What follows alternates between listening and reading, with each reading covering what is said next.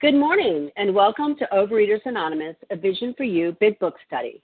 My name is Katie F. and I'm a recovered compulsive overeater.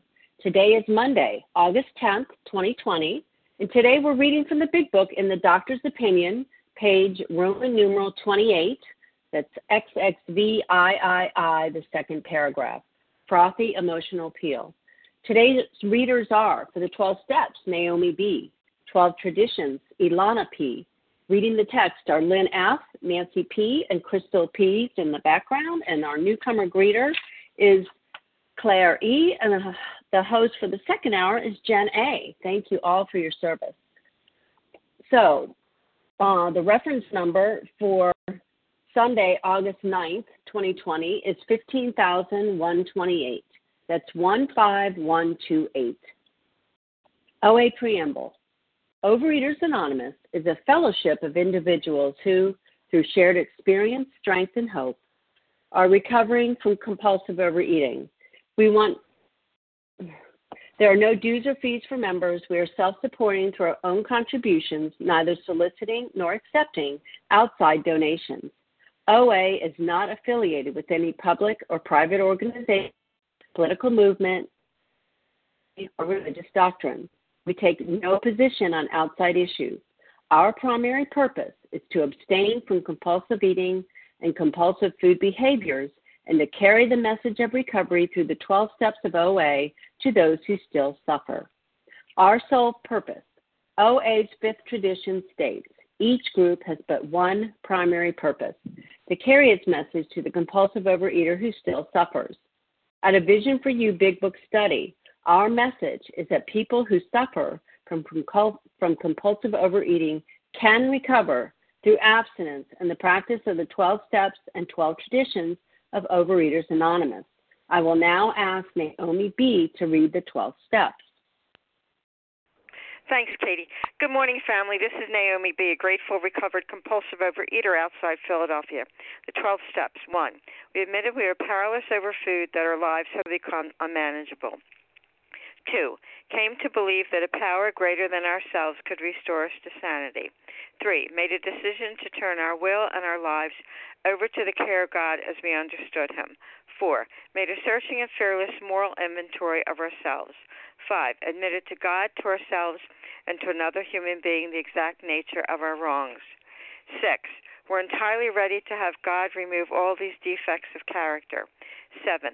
Humbly ask Him to remove our shortcomings. 8. Made a list of all persons we had harmed and became willing to make amends to them all. 9. Made direct amends to such people wherever possible, except when to do so would injure them or others. 10. Continue to take personal inventory, and when we were wrong, promptly admit it. 11. Sought through prayer and meditation to improve our conscious contact with God as we understood Him, praying only for knowledge of His will for us and the power to carry that out. 12. Having had a spiritual awakening as a result of these steps, we tried to carry this message to compulsive overeaters and to practice these principles in all our affairs. Thank you for allowing me to do service, and I pass. Thank you, Naomi. I will now ask Ilana P. to read the 12 traditions. Good morning. It's Ilana P. from Pittsburgh, and here are the 12 traditions. 1. Our common welfare should come first. Personal recovery depends upon OA unity. 2. For our group purpose, there is but one ultimate authority, a loving God as He may express Himself in our group conscience. Our leaders are but trusted servants. They do not govern. 3. The only requirement for OA membership is a desire to stop eating compulsively. 4. Each group should be autonomous except in matters affecting other groups or OA as a whole. 5. Each group has but one primary purpose, to carry its message to the compulsive overeater who still suffers. 6. An OA group ought never endorse, finance, or lend the OA name to any related facility or outside enterprise, lest problems of money, property, and prestige divert us from our primary purpose. 7. Every OA group ought to be fully self-supporting, declining outside contributions. 8. Overeaters Anonymous should remain forever non-professional, but our service centers may employ special workers. 9. OA as such ought never be organized, but we may create service boards or committees directly responsible to those they serve. 10. Overeaters Anonymous has no opinion on outside issues. Hence, the OA name ought never be drawn into public controversy. 11. Our public relations policy is based on attraction rather than promotion. We need always maintain personal anonymity at the level of press, radio, films, television, and other public media of communication. 12. Anonymity is the spiritual foundation of all these traditions, ever reminding us to place principles before personalities. Thank you, Ilana. Okay, how our meeting works. Our meeting focuses on the directions for recovery described in the Big Book of Alcoholics Anonymous. We read a paragraph or two from the literature, then stop and share on what was read. Anyone can share, but we ask that you keep your sharing to the topic and literature we are discussing, and that you keep your share to approximately 3 minutes. Singleness of purpose reminds us to identify as compulsive overeaters only. Our abstinence requirement for moderators is 1 year, and for readers is 6 months. There is no abstinence requirement for sharing on topic. This meeting does request that your sharing be directly linked to what was read. We are sharing what the directions in the Big Book mean to us. To share, press *1 to unmute. Once you are done sharing, let us know by saying pass, then press *1 to mute your phone. In order to have a quiet meeting, everyone's phone except the speaker's should be muted. Today, we resume our study on the Big Book on page Roman numeral 28, the second paragraph, frothy emotional appeal. And I will ask Lynn F. to begin reading. Good morning, Katie. This is Lynn F., recovered in Pennsylvania. Frothy emotional appeal seldom suffices. The message which can interest and hold these alcoholic people must have depth and weight. In nearly all cases, their ideals must be grounded in a power greater than themselves if they are to recreate their lives. I am grateful and honored to share this morning on this paragraph, and for me, frothy emotional appeal prior to recovery would look something like this. Lynn, you've got such a pretty face. Wow. You know, it would look something, your stomach got really big. Why don't you do something about that? You know, you could just do, if you lose a few pounds, you would look really, you would be really pretty. And these are the things that I heard as a child growing up, and these things imprinted in me in my life. Likewise, I could not and would not hear a message from anyone in any of the Pay and Wait programs. I tried them; they didn't work. The message carried its message for so long. The message which finally interested me was the message that I got when God brought me into the room of OA, and I heard people say the things that I had only heard in my head. And what the text tells me is that the message from the people in the room, from recovered people, the message of their message is something that I can rely on. And it naturally happened for me. It had depth and weight. The door was held open for me, and then I was given the opportunity to recover. That I met people with a light in their eye who had talked the same way that only I heard in my head. Today, how does this translate for me? It tells me that their ideals must be grounded in a power greater than themselves if they are to recreate their lives. And so for me, what does that look like? That door was held open. The food was removed. I understood the allergy. I cleared my mind, like it's been told in the book, and I did the step work, and I work on my step work continuously, and I recover today, one day at a time with all of you. And thank God that the message was held. And I can too hold the door open today, both figuratively and literally, for the compulsive overeater who still suffers. And today I can recover. And today, yes, I have a power greater than myself, and I have recreated my life. And I don't eat compulsively anymore. I'm so grateful for this program, and I'm grateful for all of you. And that's what I have. Thank you. Thank you so much, Lynn, for getting us started on this second paragraph on page Roman numeral 28. Okay, although we value your experience, we ask that you limit your shares to every third day in order that others might share their experience. So who would like to share on this paragraph? Melissa P. Melissa C. Melissa P. Melissa C. Crystal Sharon K. Crystal. Sandy S. Sandy S. Sharon K. I heard Sharon K. Sharon K. Okay, I have Sharon K. Is that what it is? Oh, Karen K. Okay.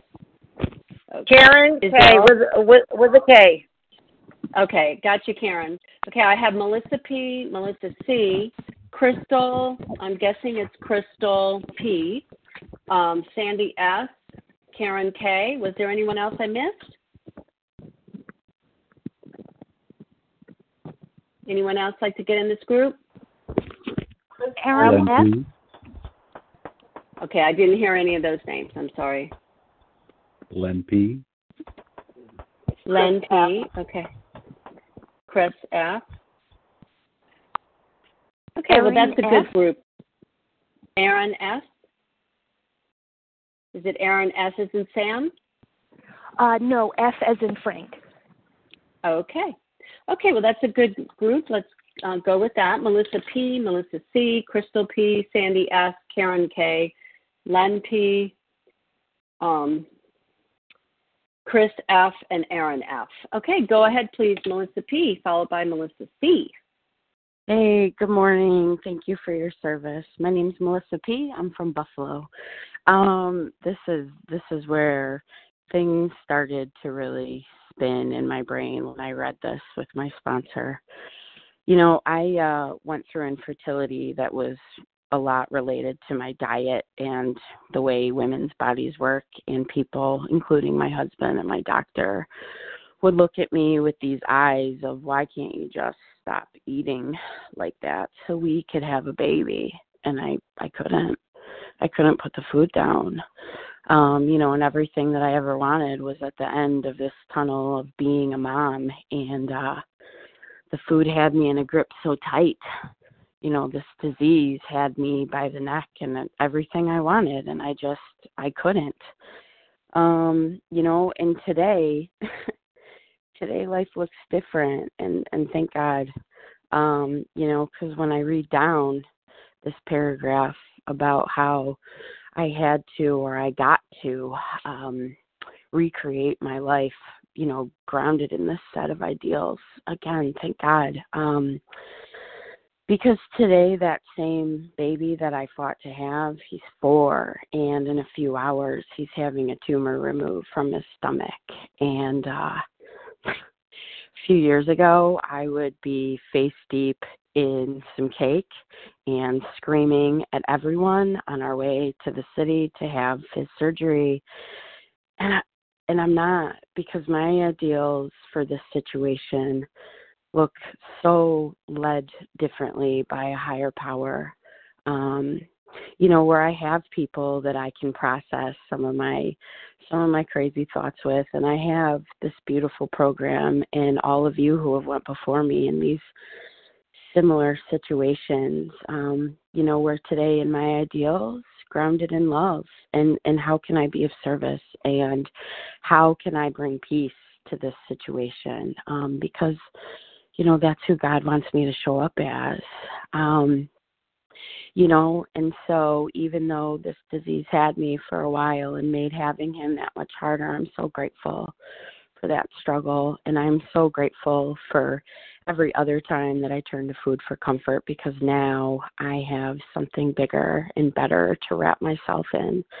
And I'll be bringing my God's God with me today into that waiting room, and I'm on the meeting, and I did my writing, and those ideals, they're here because I know who has him, and I know who has me. So thank you to all of you for being here today, and with that, I'll pass. Thank you, Melissa P., and thank you. We'll be praying for your husband. Melissa C., please go ahead, followed by Crystal P. Hi, good morning. It's Melissa C., a recovered compulsive overeater in New York. Thanks, Katie, so much for your service this morning, and likewise praying for Melissa's baby, her son. This frothy emotional appeal, it doesn't work. It doesn't have depth and weight for someone like me. And, when I think about frothy emotional appeal, it's all the times that people, generally lovingly, sat me down and pleaded with me to do something. Just do something, Melissa. They would say, my parents would often sit me down at the kitchen table. I don't know why it was always the kitchen table, but they would say things like, you're so smart. You're a smart girl. You should be able to do something. And you're a pretty girl. You got a beautiful face, and you're destroying your life. And it didn't work. It just never, ever worked. And then, fast forward, I was a grown woman with two young children, and the most emotional appeal that I've ever encountered came from my mother-in-law, and she's very stoic. She's not one to start crying easily, but this woman sat me down at my kitchen table, at my own kitchen table. So I was a little pissed because I didn't like to be sat down at my table.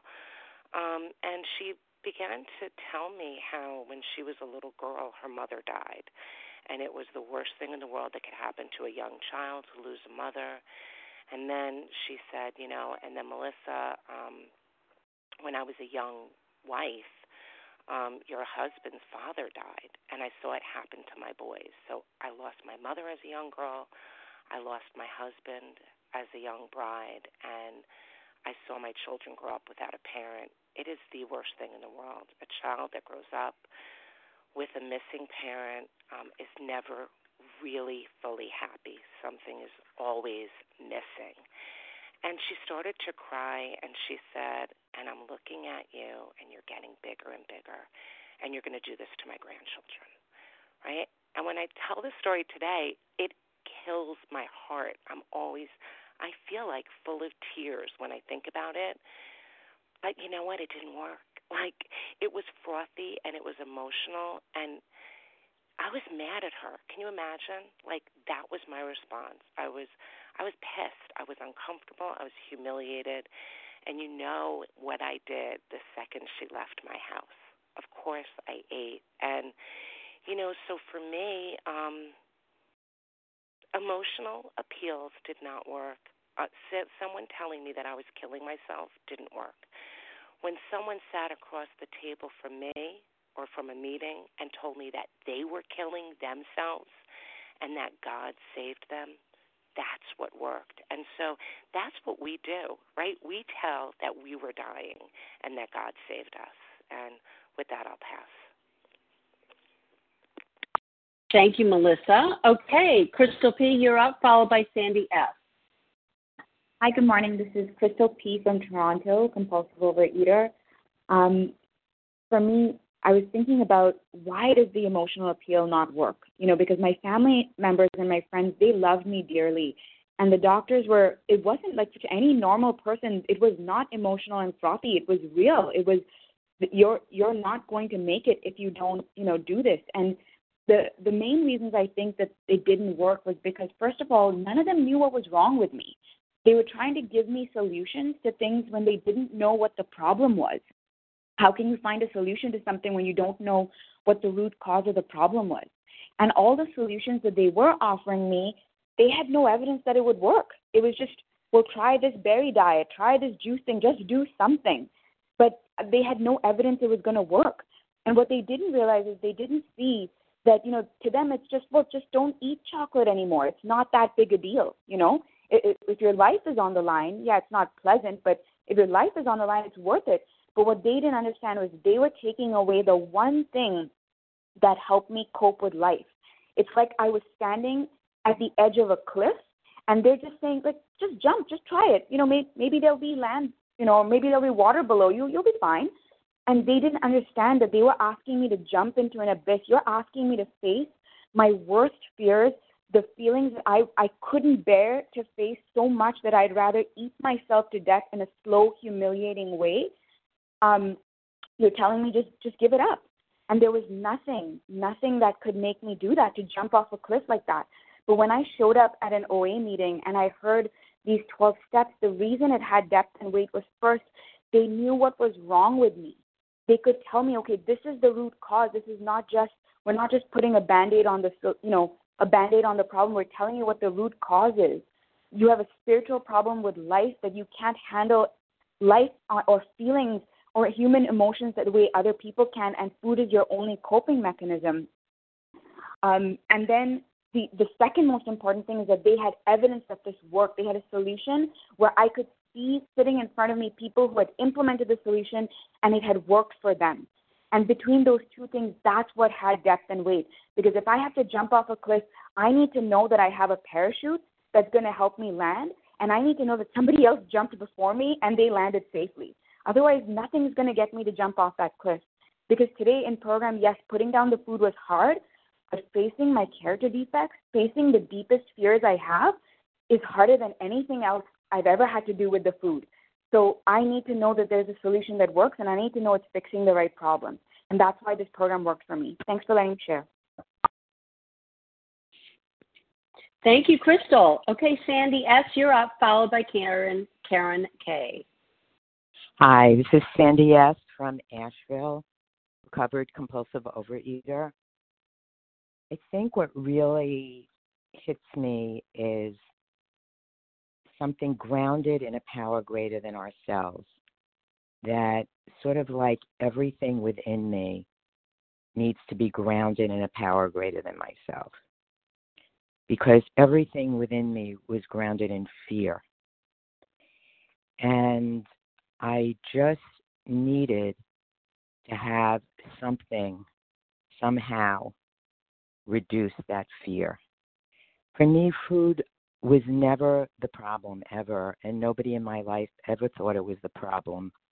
Even though I was eating and throwing up 12 times a day, I have no idea why nobody in my life really focused on that. I guess it was because I was so debilitated. I was so depressed that kind of everyone knew, like, that was my problem. And I'll say, after 44 years of recovery, my life is being recreated. And at the age of 73, I really feel a sense of urgency to experience my higher power every day. And what that means for me is being totally honest with myself, not turning away from experiences within me that I don't like, really telling myself the truth, and really turning to a higher power and trusting that the right answers will come. And every day when I wake up, I just pray for one thing and one thing only, for God to show me the next right action that'll contribute to my well-being. And just take the next step. And the next step for me was sharing on this meeting, which I'm not doing as often anymore, only because God is showing me that there are other ways to get closer to Him. I reach out to other things besides the program. The program is very important. But part of the program for me is seeing other resources, seeing people who really have what I want, which is ease, inner ease, connection with a higher power, and I guess really loving who I am, and especially doing that with actions and acceptance and forgiveness. And with that, I pass. Thank you, Sandy. Okay, Karen K., you're up, followed by Len P.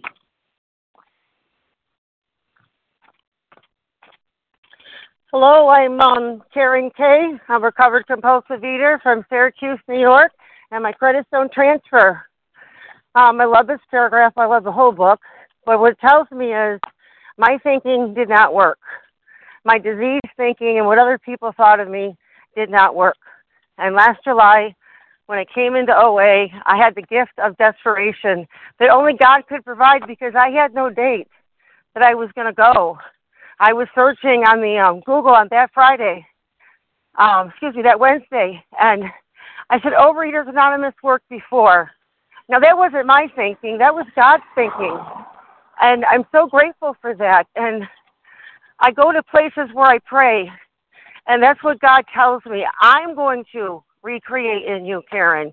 God does the recreation, and I want to be obedient to that and listen for him. And when I was getting ready for my walk this morning, and I just pray, what will you have me be?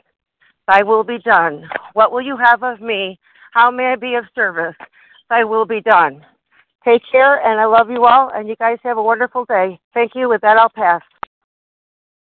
Thank you, Karen. Okay, Len P., you're up, followed by Chris F. This is Len P. from Southern California. And frothy emotional appeal. When you're over 450 pounds and you're staring at a doctor looking down at you after a heart attack, and he's pleading with you not to eat so much, he might as well say, why not, don't breathe as much. When you're talking to a compulsive overeater who doesn't give you depth and weight, it just kind of goes on deaf ears. And, I could think of all the times that family members, have sat me down, usually after, some event that has happened, like breaking chairs. I could think of, this wonderful teak set of outdoor chairs that my brother had. And I went to sit down on one of the chairs at a family event, and it broke. And I remember my mom, sitting me down, trying to have a heart-to-heart and saying to me, Len, what are you doing to yourself? You're a smart person. Why can't you just stop eating? And, I have just hundreds of stories of friends, family, other people, trying to convince me not to eat so much, that the problem was, it was just simply putting the food down. And like I said, as a compulsive overeater, you might as well tell me not to breathe so much.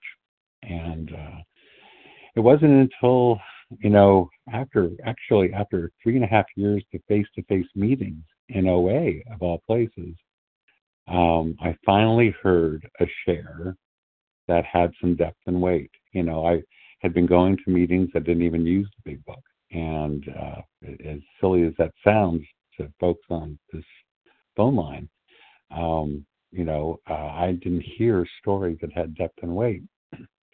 And but it was at one OA meeting, and it was funny because I had my Eskimo who, begged me to go to this meeting. And I remember, my car was a very large Cadillac, and the top didn't work. I had a convertible, and it was raining, but this person begged me to go see this person. And when I heard this person share, and he had told me that he was at one time over 500 pounds. I mean, he looked so good. He looked like, Keanu Reeves in The Matrix. And I said, how the heck can this guy have ever been 500 pounds? But he shared about this addiction. He shared about what it did to him. He shared about the how low he got in life and how recovery had turned him around. And it was like a light bulb went off. And it was a 1-2 punch, really. God had given me a 1-2 punch, because then just a few months later, I heard this brilliant share at an OA birthday party. I think it was 2003, and it was Harlan G. who had shared. And when I heard his share, it just cemented Time, in. please. Thank you so much. So with that, I'll pass. But again, thank you so much for letting me share. I'll pass. Thank you, Len. Okay, Chris F., you're up, followed by Aaron F. Good morning. This is Chris M., actually, from New York. Okay, sorry. That's fine, no problem. Recovering in New York. And so frothy emotion appeal seldom suffices. So my situation is that I was never terribly overweight, and I was never terribly underweight.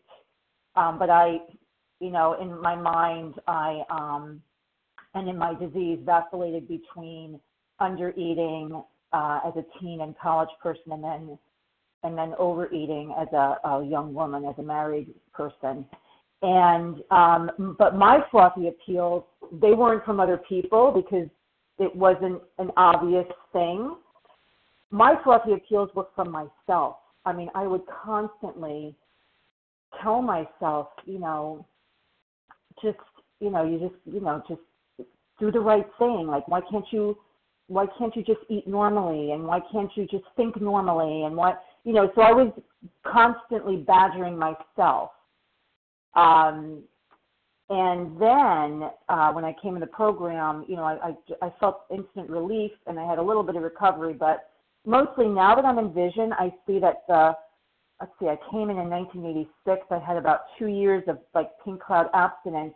Pretty much after that was continual relapse. Even though I was working my steps and I was sponsoring, and I think I looked okay. People would, I guess I looked like I had a normal body weight, but for me, being kind of with the anorexic thought process, you never can be thin enough. So it wasn't good enough for me. But yeah, I really feel like I was in relapse. But coming back into the program, I have to tell you that my favorite sentence in the book, and my favorite, guideline in the book, or instruction in the book, or wisdom of the book, is on page 45. And I've read this book, I've been in the program for over 30 years, so I've read the book many times, but not with the intensity and the depth and the kind of desperation that I had this past time. I read this sentence and I said, I never heard this sentence before, and it's on page 45, and it says, well, that's exactly what this book is about. Its main object is to enable you to find a power greater than yourself, which will solve your problem. And when I read that this time, I said to my sponsor, I don't ever remember hearing that. It finally struck me that the point is not to be thin. The point is not to just be abstinent. The point is to be able to manage my life. And it says here in the last sentence. Time, please. Okay. How their ideals must be grounded in a power greater than themselves if they are to recreate their lives. So there it is. It's a spiritual program, and that's what touches us, I think, from other recovering compulsive overeaters, the spiritual nature. So thank you. I pass. Thank you, Chris M. Okay, Aaron F., you're up, and then we'll open it up for more shares. Good morning, everyone. My name is Erin F., and I am calling from Rhode Island. And I'm so grateful and I'm a compulsive eater, that's for sure. I am so grateful to be here and to participate in this meeting. What's coming up for me in these beautiful shares in this passage that we're reading is this idea of sustainability. And I don't know why or how, but that is a word that is sort of always stuck with me, and that's sort of a core value that if what I'm doing is unsustainable, then, the efforts that I'm, spinning my wheels, and especially when it comes to, battling this disease, unsustainability is just, I think, another way of me saying, I'm running on self-will. And, these frothy emotional appeals hey, come on in this program and, maybe lose some weight. And then, clearly, as everyone is sharing here, those messages aren't enough. It needs to be grounded in something, a strong foundation that'll keep us coming back. And that's why you don't graduate from program. You don't sort of do step 2, 3 through 12 and then get a certificate and then you go on your way. Like, people have been in these rooms for years and they have been recovered for years. So there's really something to it that starts with the foundation of a power that's greater than ourselves. Because if we're relying on ourselves, that's where that emotional appeal comes in. We're just in it, to get a grip on this and move on so we can go back to our lives, which clearly are not working. So I, very much appreciate this reminder that what we're working towards and what we have, in this program is sustainable. And that's what makes it so different than all those other programs and methods and, fist-clenching attempts to battle this disease. So thank you, everyone, for listening. Have a lovely day. And with that, I'll pass. Thank you, Erin. Okay, so although we value your experience, we ask that you limit your shares to every third day in order that others might share their experience. So if you shared last Thursday or Friday, please hold back. And we're commenting on the second paragraph on page Roman numeral 28, frothy emotional appeal. Who else would like to share? Pauline. Yes. Pauline T. Recovered in New York. Pauline T. Tina S. Craig F. Tina S. Judith R. Patricia C.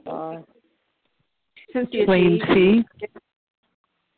Cynthia. Lane C. Okay. Lane C. Okay, let's stop there, please. This is who I got.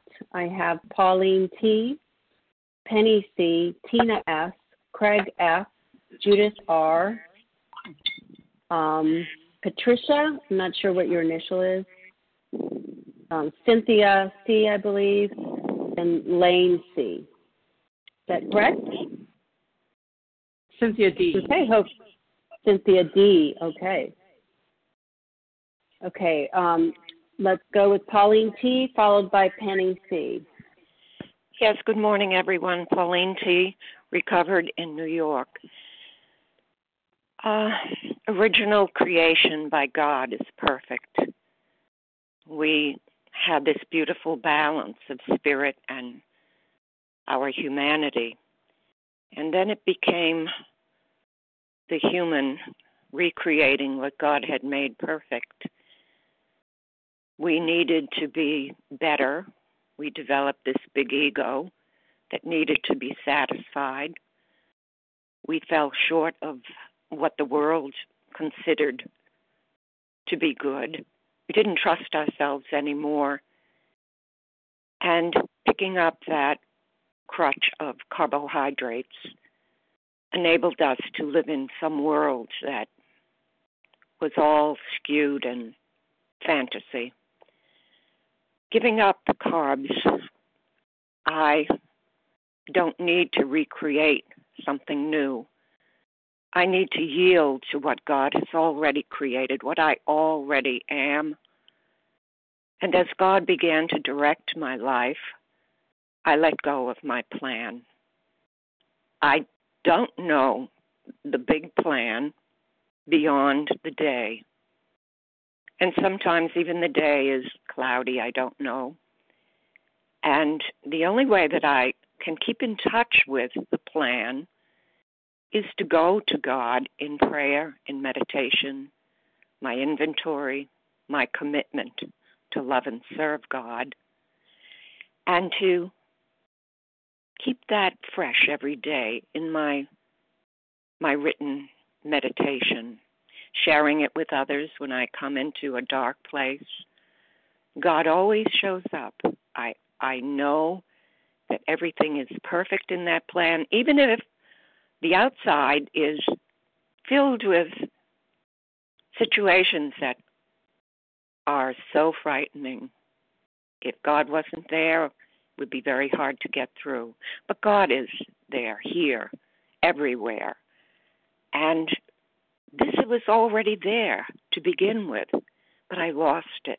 And then when I had my spiritual awakening, I found it again through this program. Thank you. Star one. Thank you so much, Pauline T. Okay, Penny C., you're up, followed by Tina S. Hi, thank you, Katie, and thank you, everybody on the line. My name is Penny C., and I am a recovered compulsive overeater from the Boston area. And, oh, gosh, I went to put the timer on, and it stopped me right away. This paragraph is so meaningful to me because what it's quoted often, it must have a message of depth and weight. And what the whole paragraph means to me is that my message cannot be based on emotions but facts of my life. If I'm talking, to another compulsive overeater that I'm trying to help. And so the best service that I can do is what we hear so often on this line is recover, recover, recover, and stay in recovery by practicing the 12 steps. And then I'll have a message that's based on fact, the fact that by the grace of God, I came to OA over 30 years ago, 33 to be exact, and heard the message of depth and weight, and that was that recovery is in the steps, and that you must, if you want to be successful in this program, you must have a higher power, and that higher power will keep you if you do what your higher power's will is, and you'll find what that is by working the steps. Then you'll stay in recovery and you'll be an example, and people will see you as credible. That's the message I heard, and I'm so grateful that my mentors early on kept insisting you need to keep with the steps. And even when I began to think that, I could ease up on my step work, there was always someone there. God put someone in my way to say, what step are you on? How are you doing with 10, 11, and 12 these days?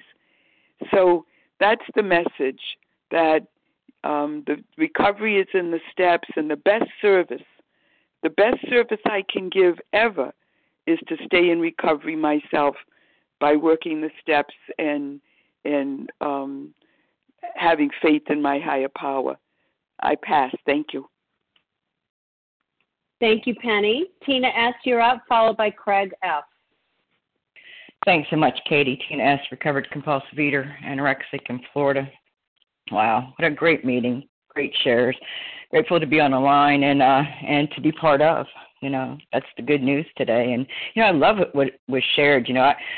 Initially, this frothy emotional pill, I'm like, okay, and what does that even mean? And then over the years, hearing people, share their interpretation and their experience, I kind of get this. Early on, my mother or my father or anybody around me would say, Tina, just don't eat so much. And I love that you have a pretty face. I was told that all the time. And you just don't eat so much, or just eat one cookie. And I never wanted just one cookie, so why would I even eat just one cookie? But what I really know today is, they didn't think the way that I thought around food. They didn't feel the way that I felt around my own self. And so therefore, they didn't have the solution. It was just. Their indication was that there was something that I needed to do. Well, everything that I was doing failed utterly, And then it says the message, which can interest and hold these alcoholic people, must have depth and weight. And through the demonstration of the people that have gone before me who, in whom the problem had been solved, by a power greater than themselves, and I love that it was shared, on page 45, which God will solve my problem. It doesn't say he's going to help me. It says he will, and so there are certain things that I must do, certain actions that I must take. And then within those, I get grounded in a power greater than myself. And then my life is recreated, a spiritual awakening. I no longer feel the way that I used to. I no longer think the way that I used to. So I don't eat the way that I used to, or don't eat the way that I used to, whatever I did around food. There's so many different things, but today, and then when I do, I won't say I never do, but if I do, then I have a solution. Wendy's crop up, not if, but when. I have a solution, and it is all grounded in power greater than myself. First thing it says, we ask God to remove these things. That's the first step in that 10 step. So anyway, grateful to be on the line and looking forward to hear some more shares. With that, I'll pass. Thanks. Thank you, Tina. Craig F., you're up, followed by Judith R. Good morning. This is Craig F., recovered in Tulsa, Oklahoma. I was on meeting, so I'm assuming you called on me. I did. Oh, great. Thank you. This paragraph is kind of it's a great paragraph. I remember the last time that a doctor gave me the emotional appeal speech. I just changed doctors. This was a year or so before I found program, or it found me, and I because it was a new doctor, she gave me a full rundown and a physical, and when she was done, she said she told me that all those terrible things that were going to happen to me, what a horrible way it was to die. It was the first time I'd stepped on a scale at over 400 pounds, and she talked about drowning in my own juices. And that phrase has stuck with me that was over 30 years ago, and it stuck with me pretty vividly. But what she didn't give me was a solution. The implication was that if I knew enough about what was going to happen to me, that I could solve this by my own willpower. And that was exactly the opposite of what I needed to have. More willpower, to be more willful, to be more stubborn was certainly not the solution, and it wasn't even addressing the real problem. It was addressing the problem as if it was weight and food, and the problem isn't food and weight. The problem is a buildup of emotion. The problem is my unfit spiritual condition, the fact that I am unwilling to accept life on life's terms. In other words, the problem was that I was too willful already. And but I remember leaving that doctor's office, and it was lunchtime, and she just delivered that news, and I gritted my teeth and clenched my fist and said, "That's enough. I've heard enough. I'm gonna fix it this time. I'm going on a diet, and by God, I'm going to get down to the right weight, and I've got too much to live for." And I walked out of that doctor's office and got in my truck and started down the street, and I passed one fast food restaurant, and I passed a second one, and I pulled into the third one and ordered a couple of hamburgers and said, "I'll start in the morning." And it was an urge to eat, even more intense than I was used to having, because I was afraid. And how do I handle fear? I had to numb it. I had to numb that fear that I was eating myself to death by eating something. And if I could have seen that as clearly then as I could see it now, it might have made a difference. But it didn't. I needed something else. I needed a spiritual program of recovery. And with that, I'll pass. Thanks. Thank you, Craig. Okay, Judith R., you're up, followed by Patricia. Thank you, Katie. This is Judith R., grateful, recovered in Vermont. I am so moved by the stories of the people who have offered the frothy emotional appeals, especially the ones that people have talked about today. I've just never heard such good descriptions of what they must be going through. as they watch us killing ourselves. And it just makes me so sad that we couldn't tell those people, or those people didn't know that there is such a thing as O-Anon. And I think a lot of us still don't know that O-Anon exists.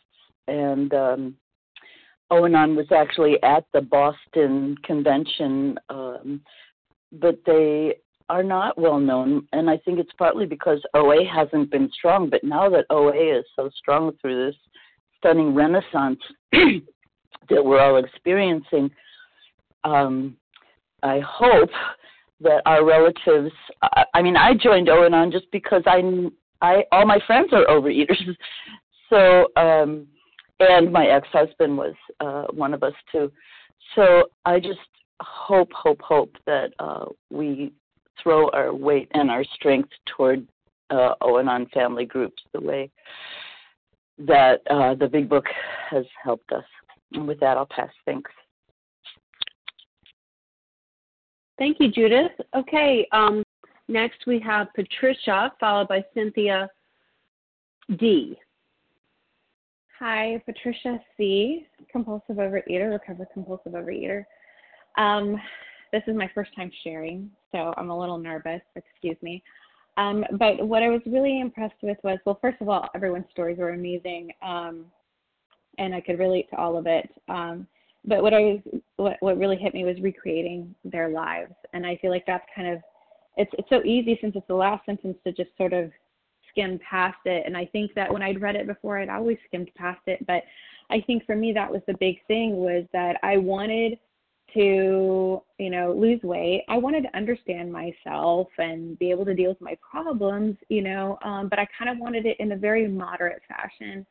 And not to interrupt my life too much, or ever create a situation where I might actually have to tell someone. That definitely is not what I wanted.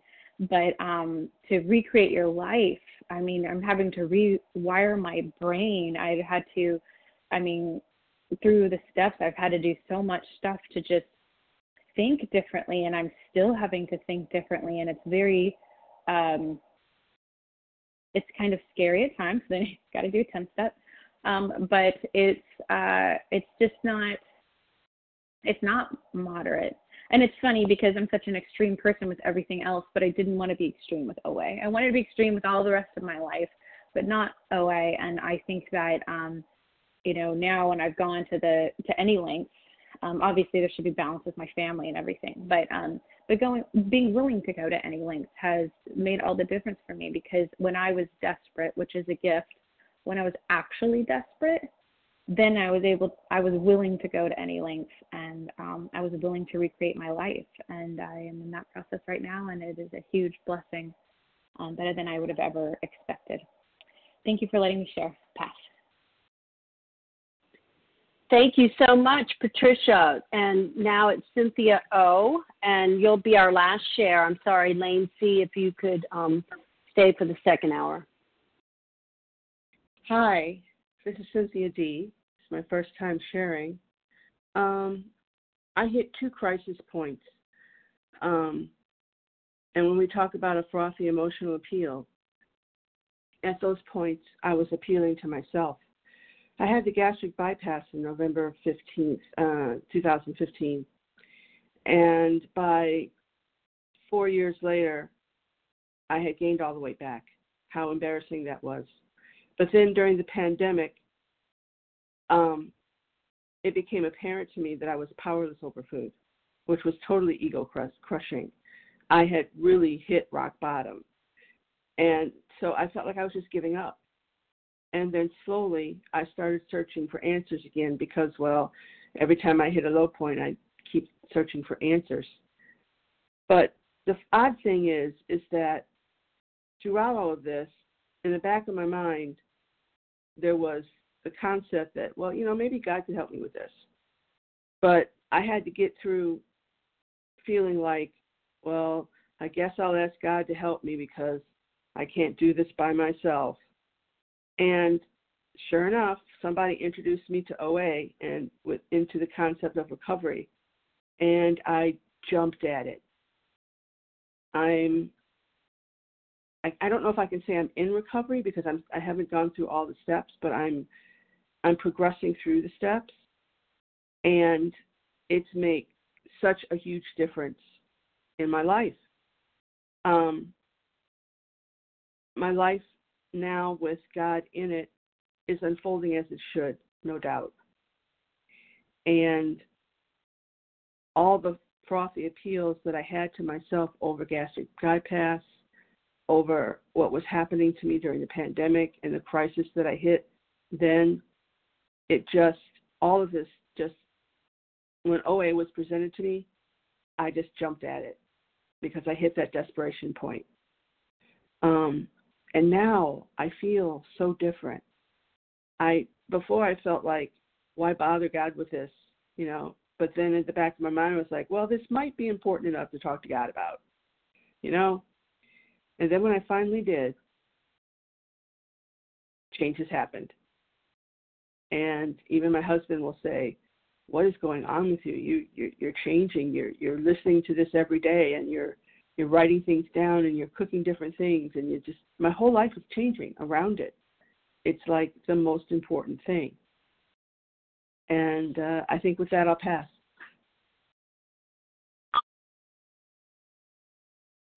Thank you so much, Cynthia, and welcome. So thank you to everyone who shared today, and thank you for all the Team Monday. And please join us for our second unrecorded hour of study immediately following closing. And the share ID for today, that's Monday, August 10th, 7 a.m. meeting, is 15,131. That's 15131. And we'll now close with the reading from the Big Book on page 164, followed by the Serenity Prayer. And will Nancy P. please read A Vision for You? Our book is meant to be suggestive only. Sure. This is Nancy P., recovered in West Newton, Massachusetts. Our book is meant to be suggestive only. We realize we know only a little. God will constantly disclose more to you and to us. Ask him in your morning meditation what you can do each day for the man who is still sick. The answers will come if your own house is in order. But obviously you cannot transmit something you haven't got. See to it that your relationship with him is right, and great events will come to pass for you and countless others. This is the great fact for us. Abandon yourself to God as you understand God. Admit your faults to him and to your fellows. Clear away the wreckage of your past. Give freely of what you find and join us. We shall be with you in the fellowship of the Spirit, and you will surely meet some of us as you trudge the road of happy destiny. May God bless you and keep you until then.